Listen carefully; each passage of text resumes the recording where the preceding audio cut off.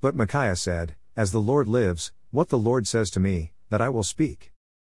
A true prophet will only speak what God has told him to say. The pressure of others to conform to what they are saying and the desire to say something positive does not influence a true prophet. The words God gives at times will be contrary to what others are saying and may be difficult to accept because of the predictions God has instructed the prophet to say.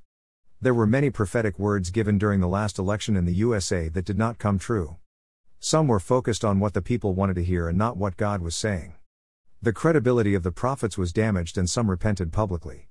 God still speaks to people today and we must be careful to not despise all prophetic words because of the errors some have made.